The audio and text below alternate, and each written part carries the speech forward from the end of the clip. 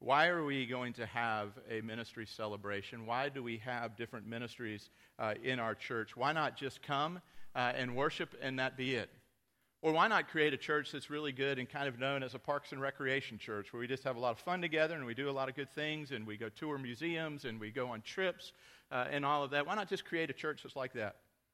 Well, we have determined and it's really beyond us. It's not the leadership of the church to say this is who we're going to be. It's the mandate of every church, and any church that's not doing it is in disobedience. And so all we want to do is be an obedient church to the call of the leader and the head of the church, Christ, who says this: repent and believe, for the kingdom of heaven is at hand. Now follow me. Mark chapter 1. And even in the passage that we were looking at in 2 Corinthians, it said that the people gave their gifts to the work of the saints. That they were basically, the time was, there was great poverty for the saints who were back in Israel at the time, especially in Jerusalem. And so Paul was around in the ancient Near East and around the Mediterranean Rim, and he was communicating the need that was happening. And so when he was there and writing, these people who were in incredible poverty themselves said, we want to give. And Paul actually tried to talk them out of it. Now, that's not what modern pastors do, is it? We want to give money. And he says, no, I don't want you to give money. And Paul said, you can't. He said, you're already impoverished. You don't even have enough to make your own ends meet. You're under persecution yourselves. And they basically looked at him and said, we want to give. This is our passion. And Paul was amazed. And what he was most amazed about, and the sequence with which he went, was this: you first gave yourselves fully to Christ. You first gave yourself fully to Him. And it's when we fully give ourselves to Christ and become fully who we are in Him and see those things developed and matured through the process of discipleship, of following Him, of becoming like Him, of spiritual formation in our lives, of God's work, of seeing our hearts changed and then our behaviors following those things, that we then go, oh, if this is who I am, then this is normal actions for me. We've talked and said that you will know a tree by its fruit. When we looked and talked about the fruit of the Spirit, it said that you'll know an apple tree. How? Because you can tell what kind of leaf it has. When's the best time of year to determine whether it's an apple tree or some other kind of tree? It's in the fall when it's producing its fruit. Because you can look at it and you'll go, what? Even somebody who has no clue can go, that's an apple tree. Or you go down to Florida and you look and you see orange trees. And you go, it's an orange tree. How do you know it's an orange tree? This is simple. This is low shelf stuff, guys. Because it has what on it? There you go. And so if we talked last week and said that you are a new creature in Christ Jesus, created in Him for good works, if you were then recreated and you are now the very righteousness of God, then it comes that naturally you begin to live and do things differently. So for the people there that Paul was talking about, it was natural for them to say, even in our poverty, we're willing to give to the needs of others. Why? Because we know this about our God: He will provide for us. We don't care. We're not worried about it. We're not worried about anything because God is on His throne, and because He's on His throne and the King has come, and we are citizens of His kingdom, and we are ambassadors, as we talked about last week, ambassadors of the righteousness of Christ into the world, then we have to live in a particular way. We represent Him in that particular way, and it's not from the outside in. It is a transformation that happens from the inside out. Because we could mess with moral and behavioral modification. And many churches do that, and families do that. We can manipulate through guilt and through legalism and laws and moralism, and we can say, perform and act in this way, and by acting in that way, we can know you're a Christian. But the problem is, that's what we do so often with our kids, and then they go off to school and they go crazy. Or a businessman who goes to church regularly when he goes across the country and just goes nuts. Why? Or a woman when she's out on a girls' weekend. She just goes when she doesn't have any external pressure keeping her behavior in line, or his behavior in line, or the child's behavior in line. It has to then be determined by what is the condition of the heart. Has the heart been radically transformed within us? And then how does it begin to act? Well, what we're going to look at this morning is from Mark chapter 1. It's not printed in your bulletin, and I apologize for that, but I hope you have your Bibles with you this morning. And the Gospel of Mark is a gospel that is a gospel of action.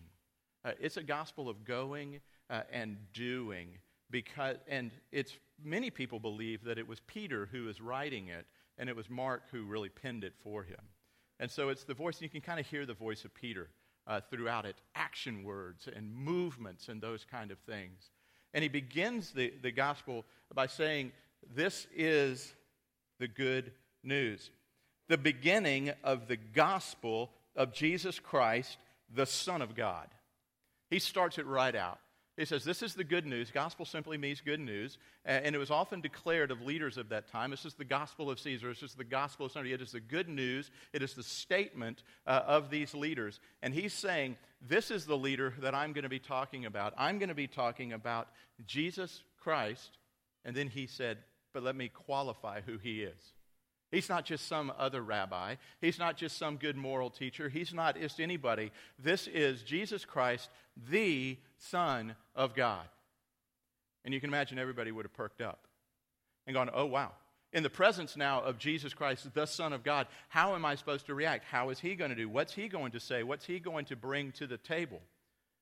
If President Obama came in here today, you guys would perk up. I really could care less about your political leanings, because if the office of president walks in here, it demands respect and a decorum within his presence of how we speak to him. You're not going to walk up and fist bump him. You're not going to high five him. You're not going to slap him on the tail and go, great job up there with Congress the other day. Really appreciated that. Good luck over there with Syria. No, you're going to look at him and you're going to speak with dignity in his presence, because his words and his office carry weight. And what Mark is saying, and what the Lord is saying is, if we were going to do that for a king or an elected president or a governor or anybody else, how much more should we do it for the Son of God? And so we come now and we're going to ask a few questions about that this morning. Can you guys hear me? Okay? Good. I'm going to slip down to verse 14. And Jesus picks up and says this. Now after John, that is John the Baptist, was arrested, Jesus came into Galilee proclaiming the gospel of God and saying, the time is fulfilled, the kingdom of God is at hand. Repent and believe in the gospel. Passing alongside the Sea of Galilee, he saw Simon and Andrew, the brother of Simon, casting a net into the sea, for they were fishermen. And Jesus said to them, follow me, and I will make you become fishers of men. And immediately they left their nets and followed him. And going on a little farther, he saw James, the son of Zebedee, and John, his brother, who were in their boat mending the nets.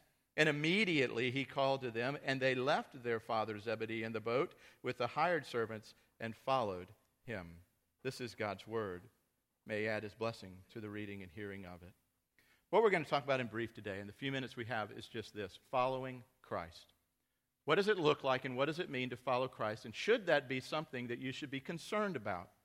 Because what happens in the church today, and some of the best numbers that you can find, are about 20 to 25% of church attenders are involved in something beyond Sunday morning worship services. 20 to 25%. But yet we say, we're going to follow Jesus. Well, I learned a valuable lesson Friday.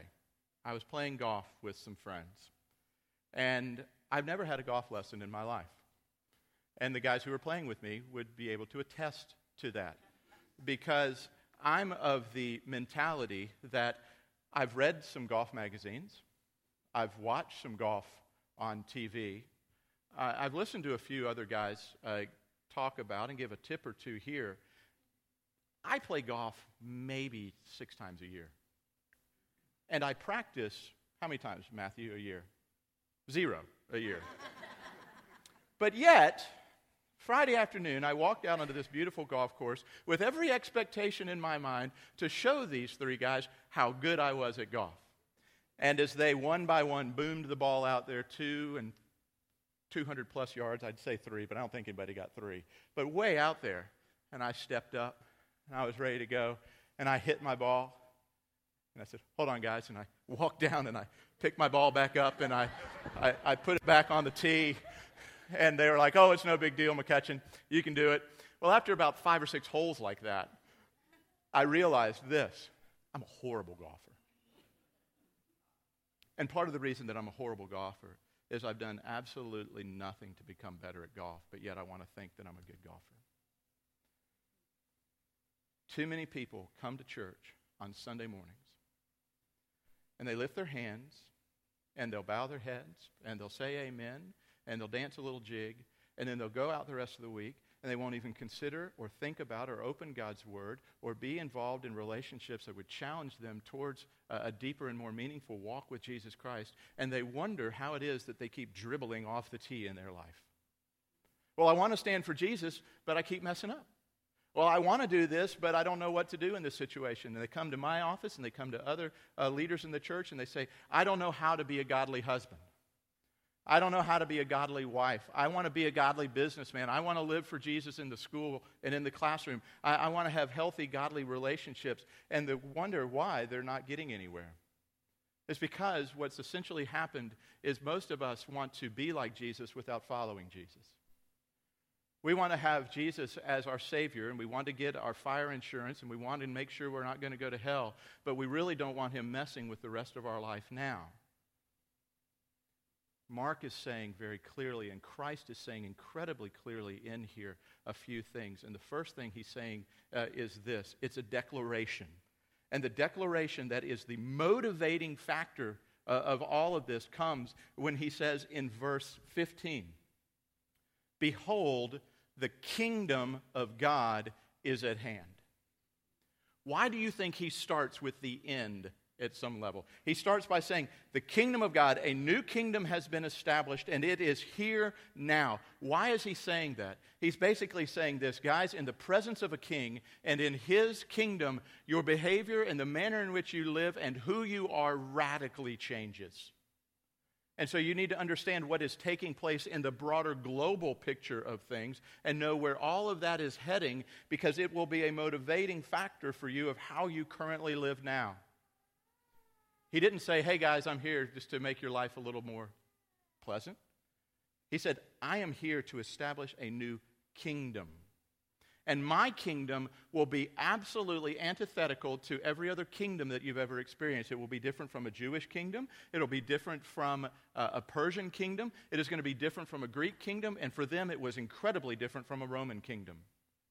And He said, in my kingdom, this is what citizens look like. And this is who the king is. And this is what happens in this incredible relationship that takes place in this kingdom. He says, the kingdom of God is at hand. How many of us believe and live in light of that? That the kingdom of God is at hand. I fret a lot. I get a little worried. I usually sleep pretty well, but I still fret.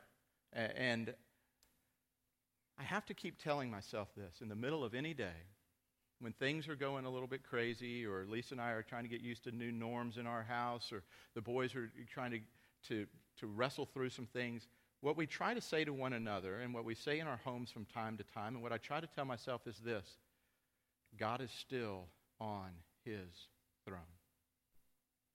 And if God is still on His throne, if His kingdom is established, then that changes everything.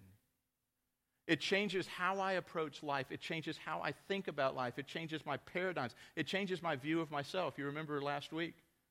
How many of you related well with Punchinello? And the others of you who are visiting are going, what? I encourage you, www.hiltonheadpca.com. You can go listen to the sermon last week. I'm joking. But we talked about Punchinello, that he was a mess. And we have to remember that if God is on His throne, it doesn't matter if people put stars on me or dots on me. What matters is what the king thinks about me. And I'm not kidding. On Friday afternoon, in the midst of nice fellowship with friends, but a bad game of golf, every time I was going to search for my ball or dedicate my ball to the water hazard or do whatever it was I was doing, I kept having to go, I'm not getting dots.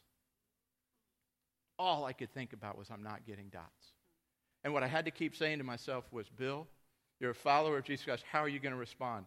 And the three guys are here today who were playing with me, and I'm not going to tell you who they were because they'd tell you even more detail. But I wanted to break every club. I wanted to throw the club. I even texted Lisa, and I said, if golf etiquette didn't demand that I finish this round, I would leave right now. So I was beside myself. The kingdom of God is at hand, and it impacts our daily lives. It impacts our daily lives in that way. What are the implications of this arrival of the kingdom of heaven? And the first implication of that is there's a new leader. There's a new sovereign. And there is one whom we owe our allegiance to differently. If you move jobs and you change jobs and you have a new CEO or a new boss, you owe your allegiance to that boss. And so you have to learn what that boss expects of you, how he likes the office ordered, how he likes these various and different things. Jesus is saying, I'm the new king. And I've established myself now that my kingdom is at hand. Therefore, what is the natural response then of a citizen of the kingdom? What does the king want? What is it like to be in his presence? What's he like? Is he a mean dictatorial king like we're used to having out of Rome? Is he one who comes in and does scorched earth? What's this king like? We want to learn about him. We want to learn about the rules and the laws of his kingdom. We want to learn everything there is to know about him. And so a disciple or a citizen of the king and of the kingdom desires then to learn and be about the king's work and to know what he's about. Do you realize that in your life? And I'm so glad you do. That you recognize that there's a king. And I'm going to speak to two audiences right now. First audience is the audience who have already made your allegiance to him. Do you know your king well? Are you intimate with him in such a way that you know him and that you know his thoughts even before he thinks them? That you know his character and his heart? Do you know who your king is? And the other question is this, and it's to you who may be searching and you may be questioning Christianity and faith. Do you recognize that there is a king to whom you will have to answer one day? Because there is. All of this that we see around us in the world did not come into place by chance. But there was a sovereign design and a sovereign over it who put it all together for a specific purpose and has a desire for those whom he created in his image to relate back to him. And so you have to ask yourself the question, wow, even if it's just in the realm of possibility, it would behoove you, it would seemingly be wise to learn about this king. And my hope is that as you study this king, you come and fall in love with this king and your heart is transformed and you move from a citizenship that's outside of his kingdom into a citizen of his kingdom by just looking and knowing him and falling in love with him. Why is it that people continue to want to come to our country? Because they look and they say, I want to be a part of that culture. I want to be a part of that. I want to be a part of what's offered there. That's the same reason people would want to come into a Christian kingdom, to say, I want to be a part of that, and I want to be a part of what is offered there. And so the first thing we look at is that there's a new declaration that the kingdom of God is at hand. I'm trying everything in me not to look back at the camera and go,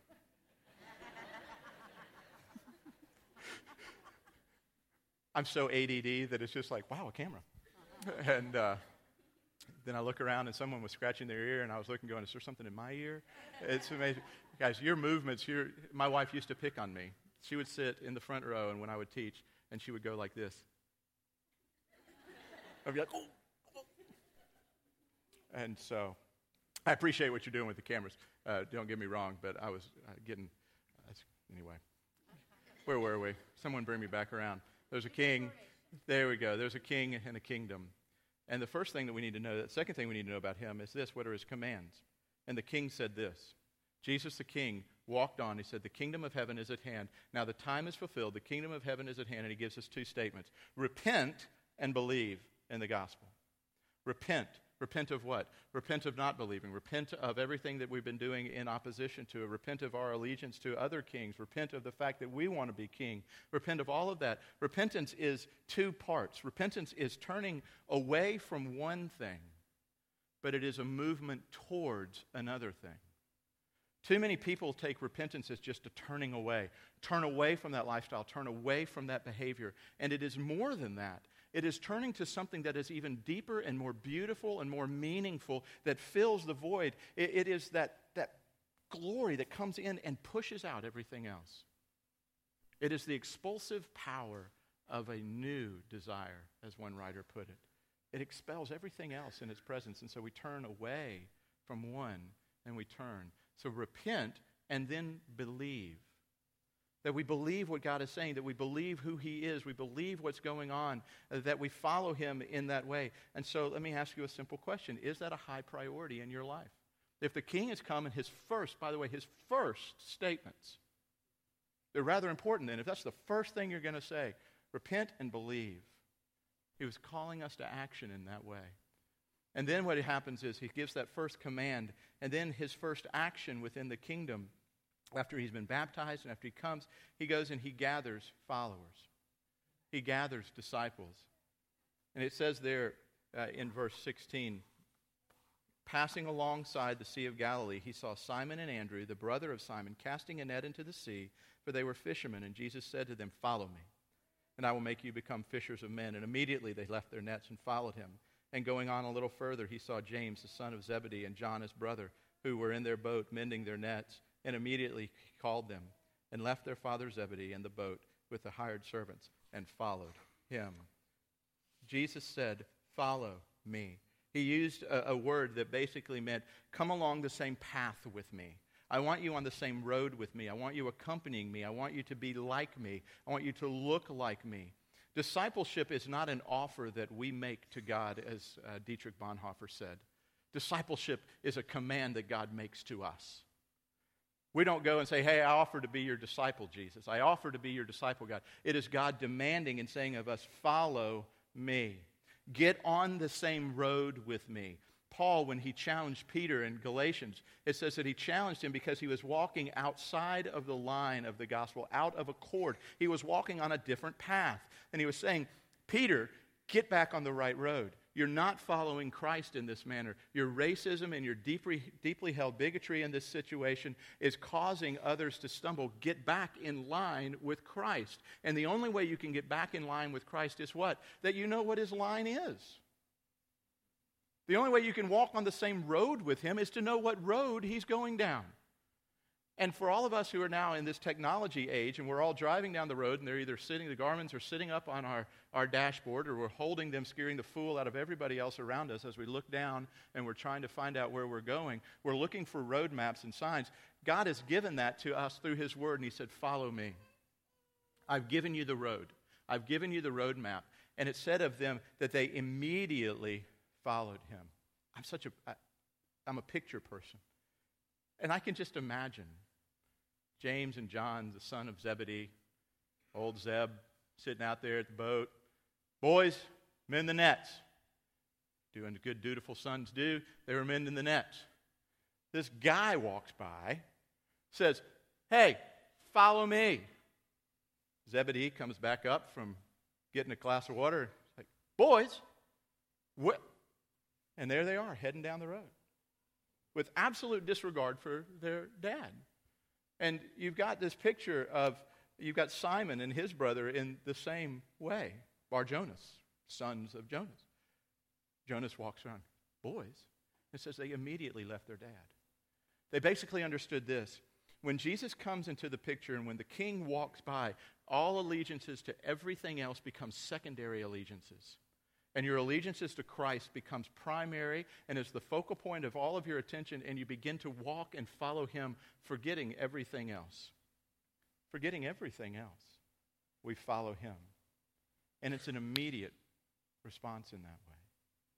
That doesn't mean in your life that you don't take time and you're not wrestling with it, but there is a sense in which when you see God for who He is and see Christ for who He is, it elicits an immediate reaction from us. So I guess the question for us today and for you today is, what's your reaction? Ho-hum? Or later on, some of them said, well, can we go bury our dead, or can we go take care of things back home? And Jesus said, if I'm not primary, if I'm not the focal point, then I'm not the king. I reorient everything in your life. in that way. Come and follow me. Come and be like me. Come and grow and learn about me and know what it means to live like me. How many of you guys have that down pat? You got it all taken care of? You know exactly how to follow Jesus and you're doing it perfectly. Anybody? I don't either. But what Jesus is asking us is that we now reorient and center our lives to follow him on the path, to go down that road. And there's different ways that people have given you little acronyms, and one is PATH, that a disciple is someone who's on a path that is passionate about God, who is available to follow him, who is teachable, and who has a hunger for the things of God. That's John MacArthur out in California. He uses that one. Other ones that you may have heard are a disciple of God is a fat person. I like to use fatter, F-A-T-R, that you are faithful, that you're available, that you're teachable, and the R is that you're reproducing. Because Jesus finishes and he says here, I'm going to change you and radically change you, and you need to be faithful to me. Just as husbands are called to be faithful to their wives, wives faithful to their husbands, children faithful within the context of their family, we are to be faithful to him and walking with integrity in line with him, and that we're available. You know what I hear all the time? Boy, I'd like to do that. I just don't have time for that. I'd sure like to follow Jesus, and I'd sure like to grow in my faith, but I'm really busy with other things. That's why normally when I invite a guy to be in a discipleship group, I pick 6 o'clock in the morning. You want to know why I pick 6 o'clock in the morning? Very few of you men are doing anything at 6 o'clock in the morning. And you can come up with excuses, but it's hard. So I just try to find a time that we can be available. And then we need to be teachable. Why is it important to be teachable? That seems like a gimme, isn't it? But Jesus is saying, are you willing to submit your knowledge to mine? Are you willing to acknowledge that maybe you don't know everything yet? You ever been around an unteachable person? That's a fun conversation, isn't it? You ever been around somebody? Well, that'd be like Friday afternoon with these guys. One who's a scratch golfer, one who's a single handicap golfer, and one who's a dadgum good golfer for someone who told me he didn't play much, and which I think there's repentance needs to happen somewhere. But what if the guy who was a scratch golfer said to me, Bill, everything about your swing is wrong. You need to change your feet. You need to change your grip. You need to change everything. I was like, I got it. I got this. I don't need to hear. I don't need you to tell me anything. Am I teachable? Not at all. But that's the way we are with God so often. No, God, I've got my political framework all set up. I've got my economic framework set up. I've got how I'm supposed to relate to other people set up. I understand how people of different races and cultures are supposed to come together. I got all of that. But if there's anything you think you need to add, just let me know. But I got everything else. I know how to be a good husband. I know how to be a good dad. I got all of that. We're not very teachable, because teachability has to do with humility. And you have to acknowledge one thing. You don't know everything. You don't know everything. I loved the story of an older man who had been married 60-some years, and I said, what's the secret to your marriage? He said, I look in the mirror every single day, and I say, you're not that special either. And his wife wasn't standing behind him or beside him, but he looked and he said, there's a lot that you can learn. And you need to humble yourself and learn it today. So we're teachable. And then the final thing that he says there is that we're reproducing. I will make you fishers of men. If you come in contact, and we'll wrap up here, we need to go. If you come in contact with this king and you believe that his kingdom is established and you want to walk on the same road with him and you want your life transformed by him and you're willing to throw yourself into that and to see him do this incredible change in your life, guess what's going to happen? You're also then going to be reaching out to other believers. I am thrilled. And new members, do not in any way, shape, or form misinterpret what I'm about to say. I am thrilled that you're coming and you're a part of our church. And if you're coming to our church from another church and you're already a believer, we're excited to have you. But I can't wait for the day when we are going to see our church grow because people are coming to faith through the ministries of our church and through the lives and through your dens and through your backyards and through your relationships with them, because what you are doing is you are walking faithfully with your king and you are so representing him that you are then going out and telling other people about him. I sat with Randy Pope. Randy, are you here? Yeah, Randy's in the back. Randy's the senior pastor at Perimeter Presbyterian Church in Atlanta, and we were talking earlier in the week. And he asked me, Bill, how are you doing with your sharing of your faith? Are you reaching out and you're training your congregation and sharing their faith? And everything in me wanted to go, well, here's a reason why I'm not, and here's this, and the people on my cul-de-sac really don't like us because they know we're renting, and they're old, and we're young, and all of this. But the reality was, I'm no good at it. Well, then even that's an excuse. When the real reality is, I'm not convinced that part of me being a true and faithful follower of Jesus Christ is one who's going to share his faith with people that I come in contact with. And my heart is broken because I believe the reality that if you're not in the kingdom, then you'll be opposed to the kingdom, and your eternity is against him forever. And I want to learn how to be a fisher of men. And as your pastor, I want to learn that, and I want to communicate that with you, and I want to see you grow. And so what I'm going to do is I'm going to go down to Atlanta and be with Randy and his church and learn a little bit more about how to share my faith more effectively, and take a few of us down there together, and then come back here and do that here so we can begin to train, disciple ourselves, change how we do that, to learn better how to become fishers of men. Any of you know somebody who is not a Christian? Let's try this again. This is raising your hand. Okay. All right. Do you think that God has sovereignly and providentially put those people in your life and put you as a believer and follower of Jesus Christ in their life so that you can be his instrument to tell them the good news of the King so that they could come to faith and that they would not be lost but be found by him? Do you have that confidence and belief? Now let me ask you another question. How many of you are just so good and confident at sharing your faith that it doesn't intimidate you at all? Boy, not me. Paul even prayed, pray that I would have boldness and that God would open doors. And so we need to pray together that we would be bold and that we would see God open doors for us to reach a lost world for the gospel of Jesus Christ and do it in unique ways. So with that in mind, I'm going to invite you, after we're done, walk that way. What we have isn't rocket science. It's some small groups for men to gather together around the Scripture and to challenge one another to grow in our faith.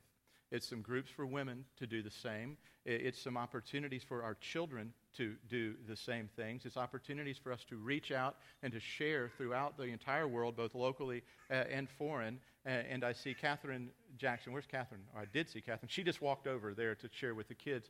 Catherine Jackson, one of our members, is heading to Ecuador. This is her last Sunday. She just graduated from Clemson. And she's saying, hey, God said follow, I'm following. I'm heading to Ecuador, and I'm going to go share the gospel of Jesus Christ over in Ecuador. We've got Jeff and Becky Peters. Where are you guys? There you guys in the back row.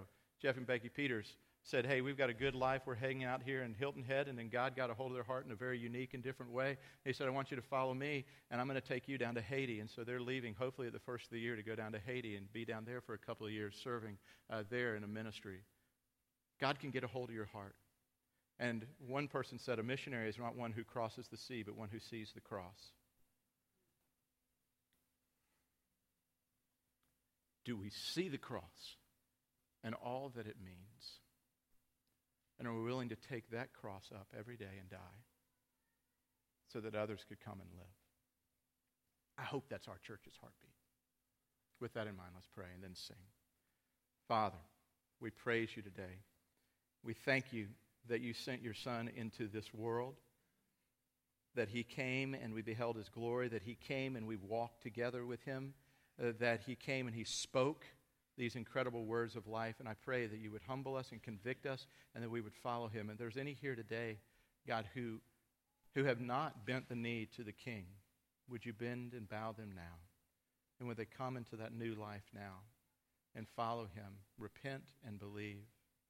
And for all of us, will we get excited about what it means to drop the nets and to follow you and to find a life that we only dreamed was there, a life of fullness and completeness and of safety and of thrill and of passion, a life that's yours.